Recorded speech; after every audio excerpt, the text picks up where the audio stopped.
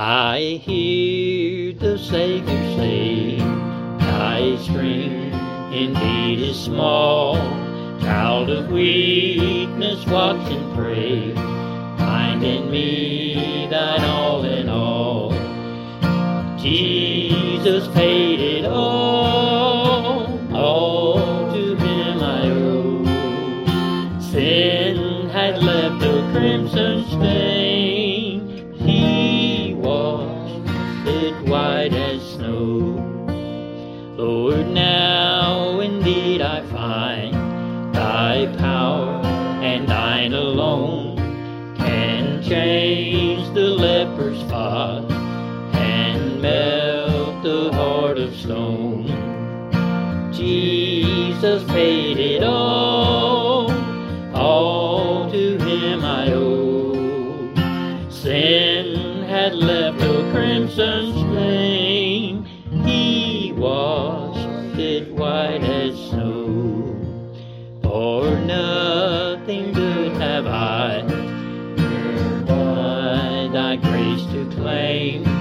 I'll wash my garments white in the blood of Calvary's Lamb.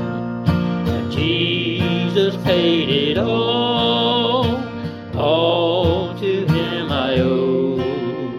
Sin had left a crimson stain, he washed it white as snow.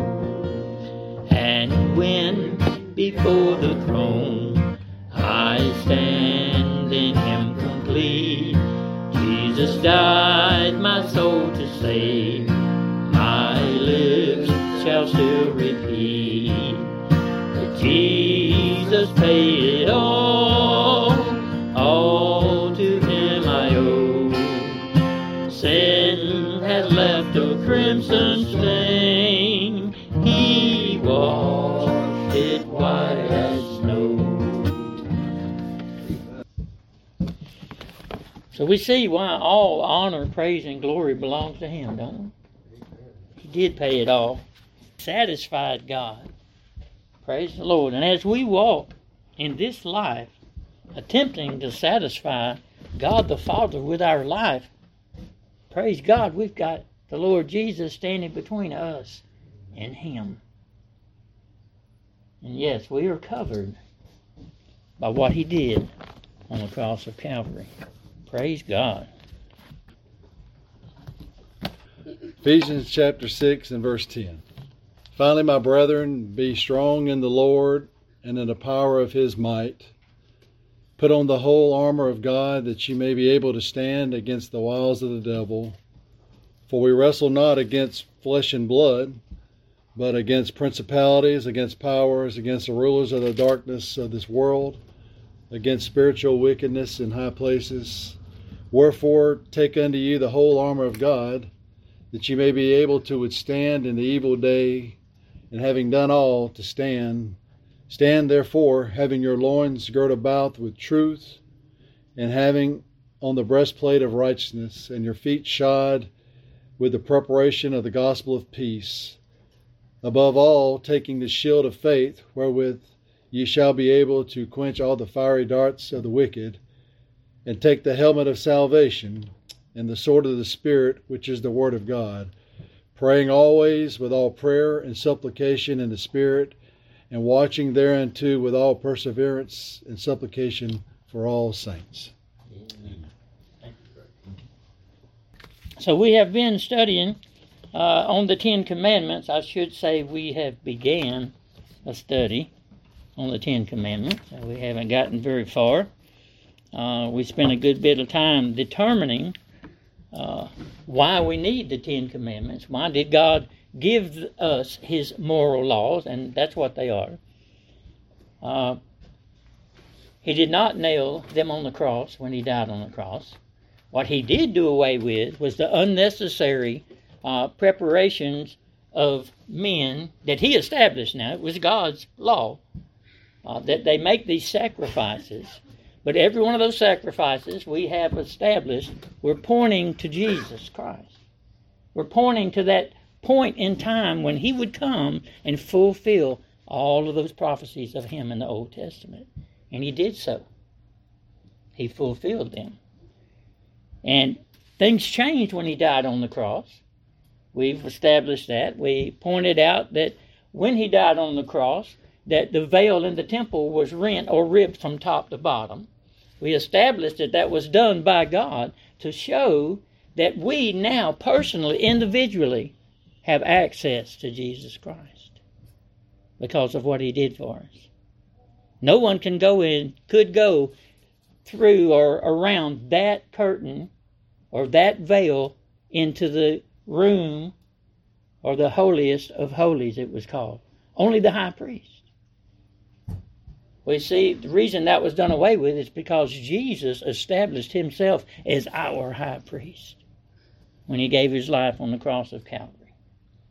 All right. He paid it all. He paid the price once and for all. We also have established that. We've established that God's moral laws are in the Ten Commandments. It is a structure for us to live by. And as we do live by them, yes, God is pleased.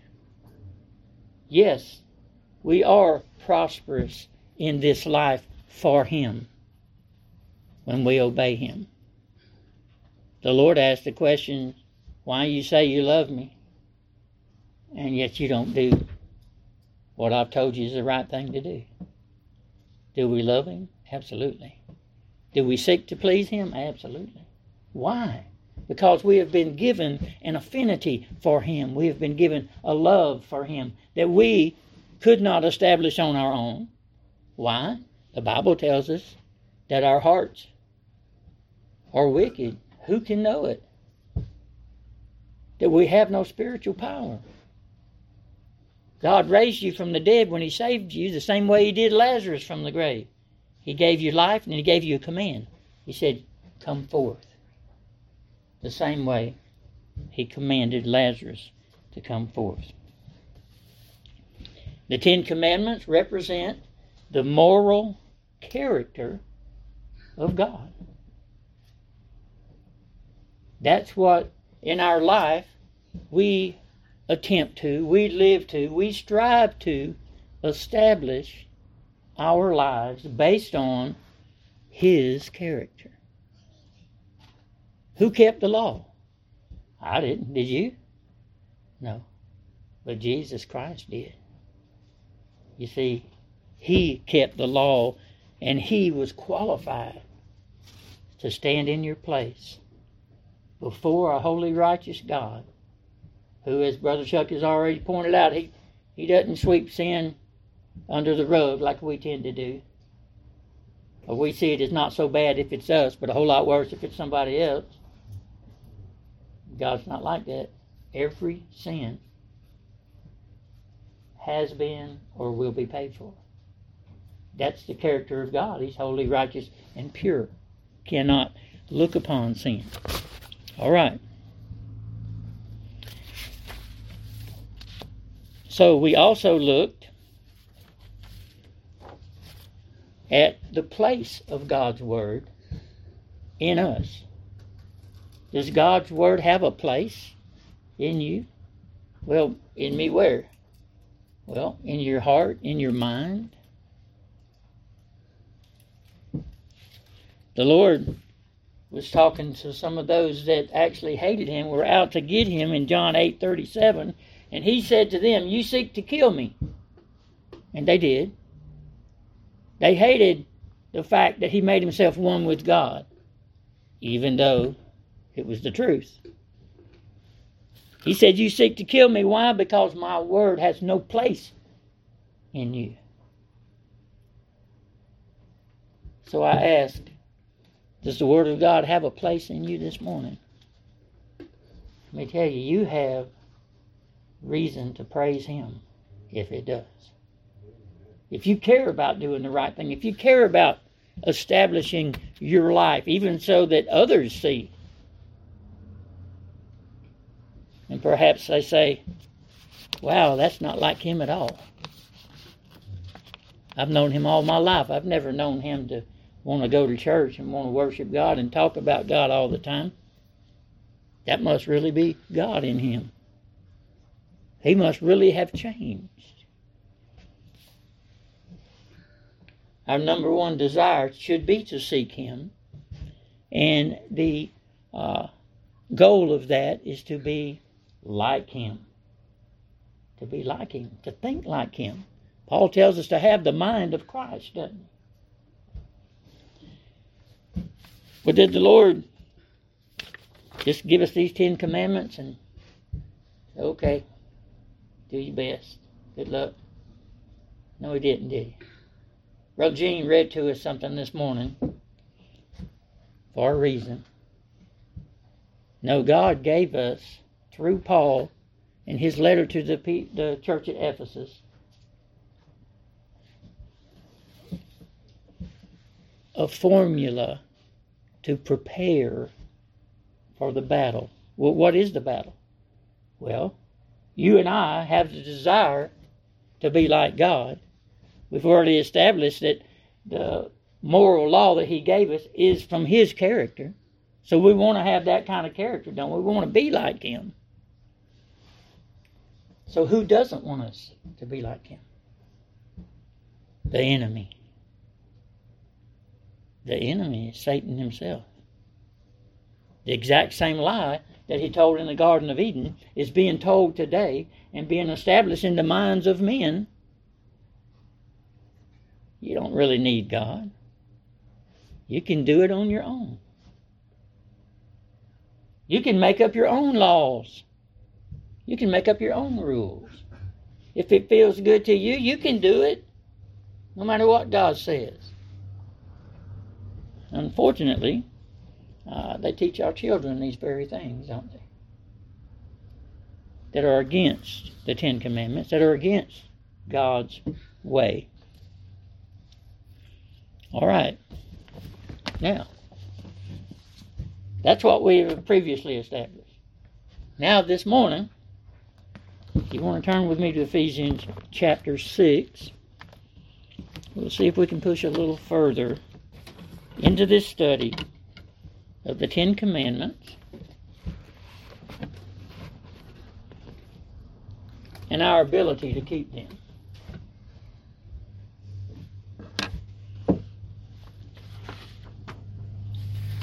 Now, we did look last week at the first commandment, and we did establish some things here. Thou shalt have no other gods before me. God has to be number one in our lives. There's just no other place for him. Everything else, including fishing for a living, has to be put down lower than following him. In other words, he told the fishermen, come and follow me, and they dropped their nets. They left their father in his business that they were a part of and followed him. Why? Because with power he called them.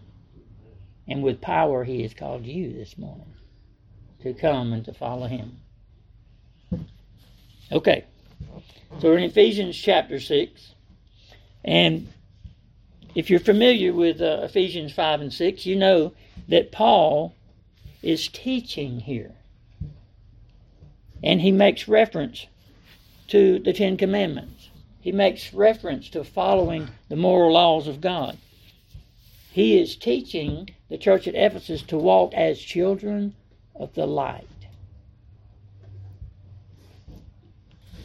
So in our passage, and he goes through, children, obey your parents in the first verse of 6.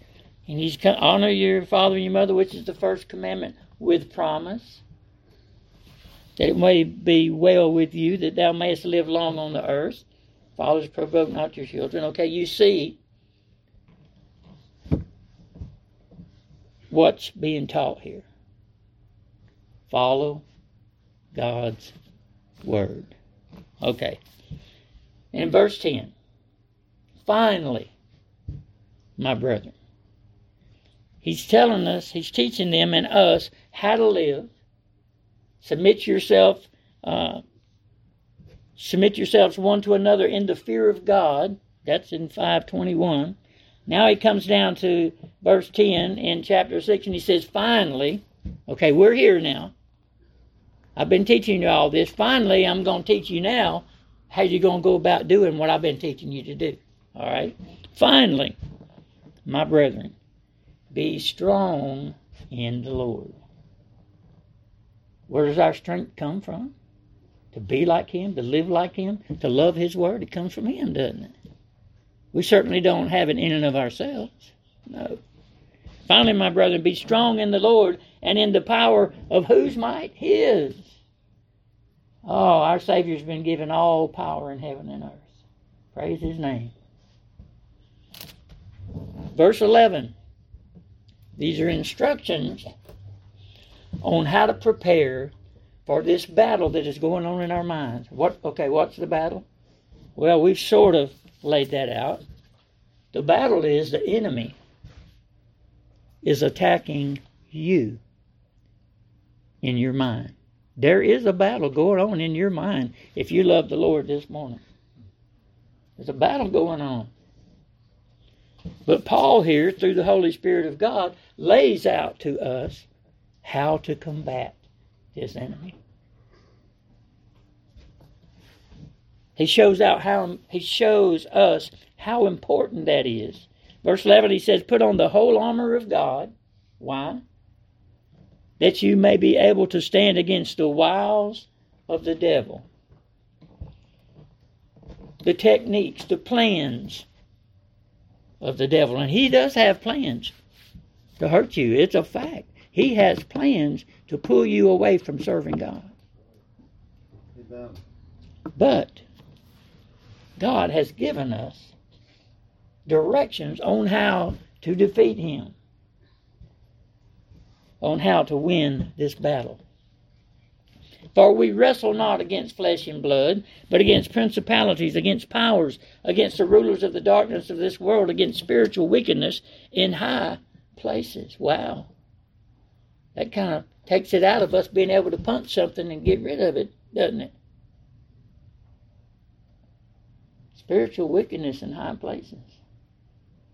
What power can overcome such a thing? God's power.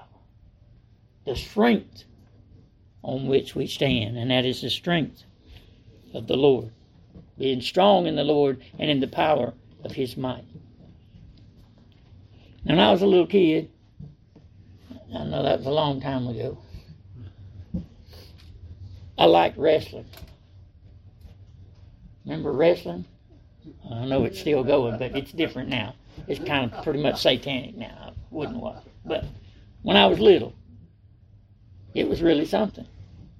Even in high school, we wrestled, remember? And it was all about what? It was all about position, wasn't it? It was all about position. If your opponent held your shoulders, both shoulders, down to the mat for the count of 3, it was over. Remember that? It's all about position.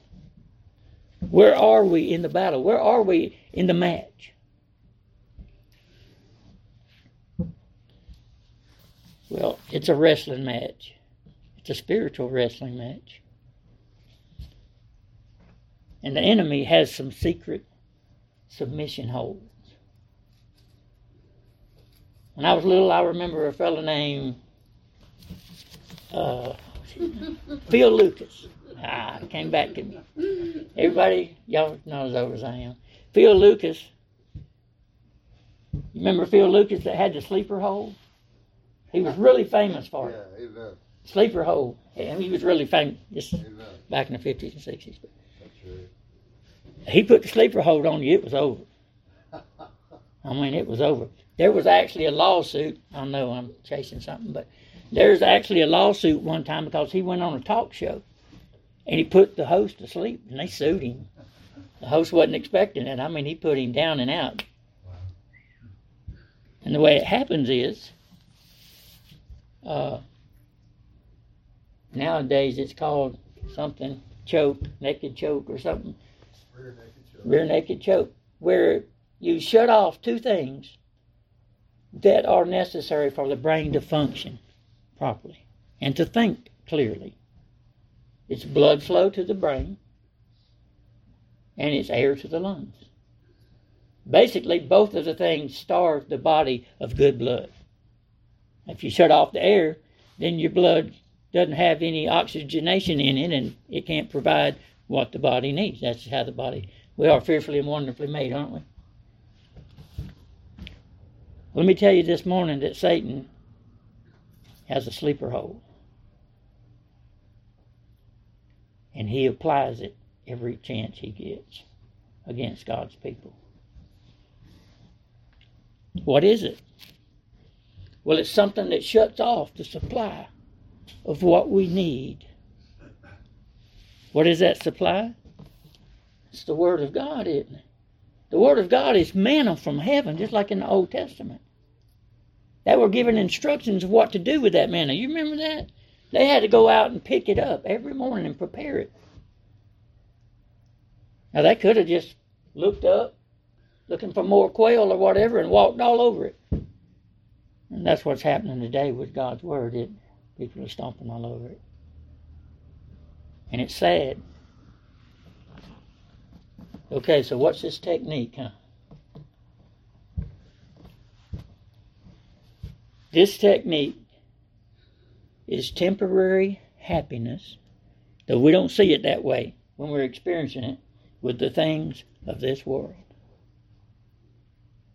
The things that bring us joy. I love to put a worm on a hook and watch that cork go under. It just tickles me inside. I've been doing it since I was little bitty. I love it. But I can't love it to the point that it takes the place of God in my life. These are the things that Satan uses to put us where? Asleep. He puts us asleep, doesn't he? He lulls us to sleep. Like somebody, a hypnotist.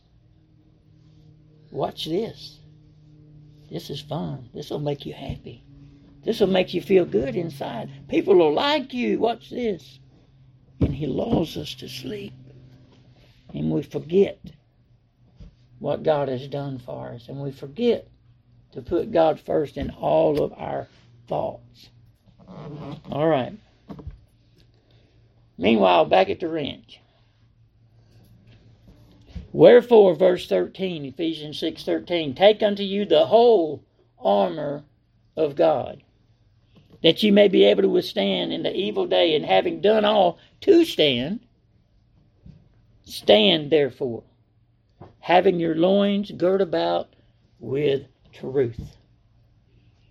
I tell you, that's something that the enemy hates, is the truth of the gospel of Jesus Christ. Amen. He wants to change it.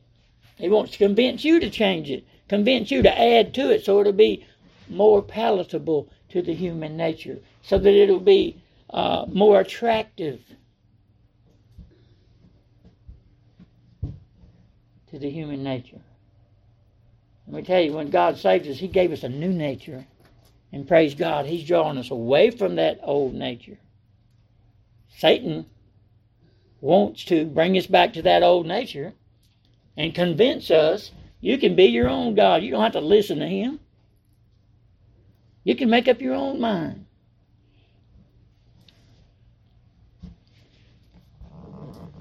Your loins girt about with truth. What does that do? It holds everything together, don't it? The truth holds everything together. The truth shall make you free. Oh, if we could just stick with the truth. And having on the breastplate of righteousness. What does the breastplate cover? What does it protect? My heart, this new heart that God has given me. He took out the stony heart that was opposed to him, that listened to the enemy and the fallen human nature. And he put in a soft heart, a pliable heart, with an affinity or a love for him. And your feet shod with the preparation of the gospel of peace. What does that mean? He's talking about our walk. That's what Paul's been teaching. How do you walk every day as the Lord? How do you do it? And now he's telling us how, isn't he? And I realize that we're just skimming across the surface of this morning. But I want us to see that God didn't leave us on our own to follow his ways. No, he teaches us how to do it. Feet shod with the preparation of the gospel of peace. When you get up in the morning, you get ready to enter into your life, you're going to work, you're going to school, whatever it is, you're going to put your shoes on, aren't you? You are.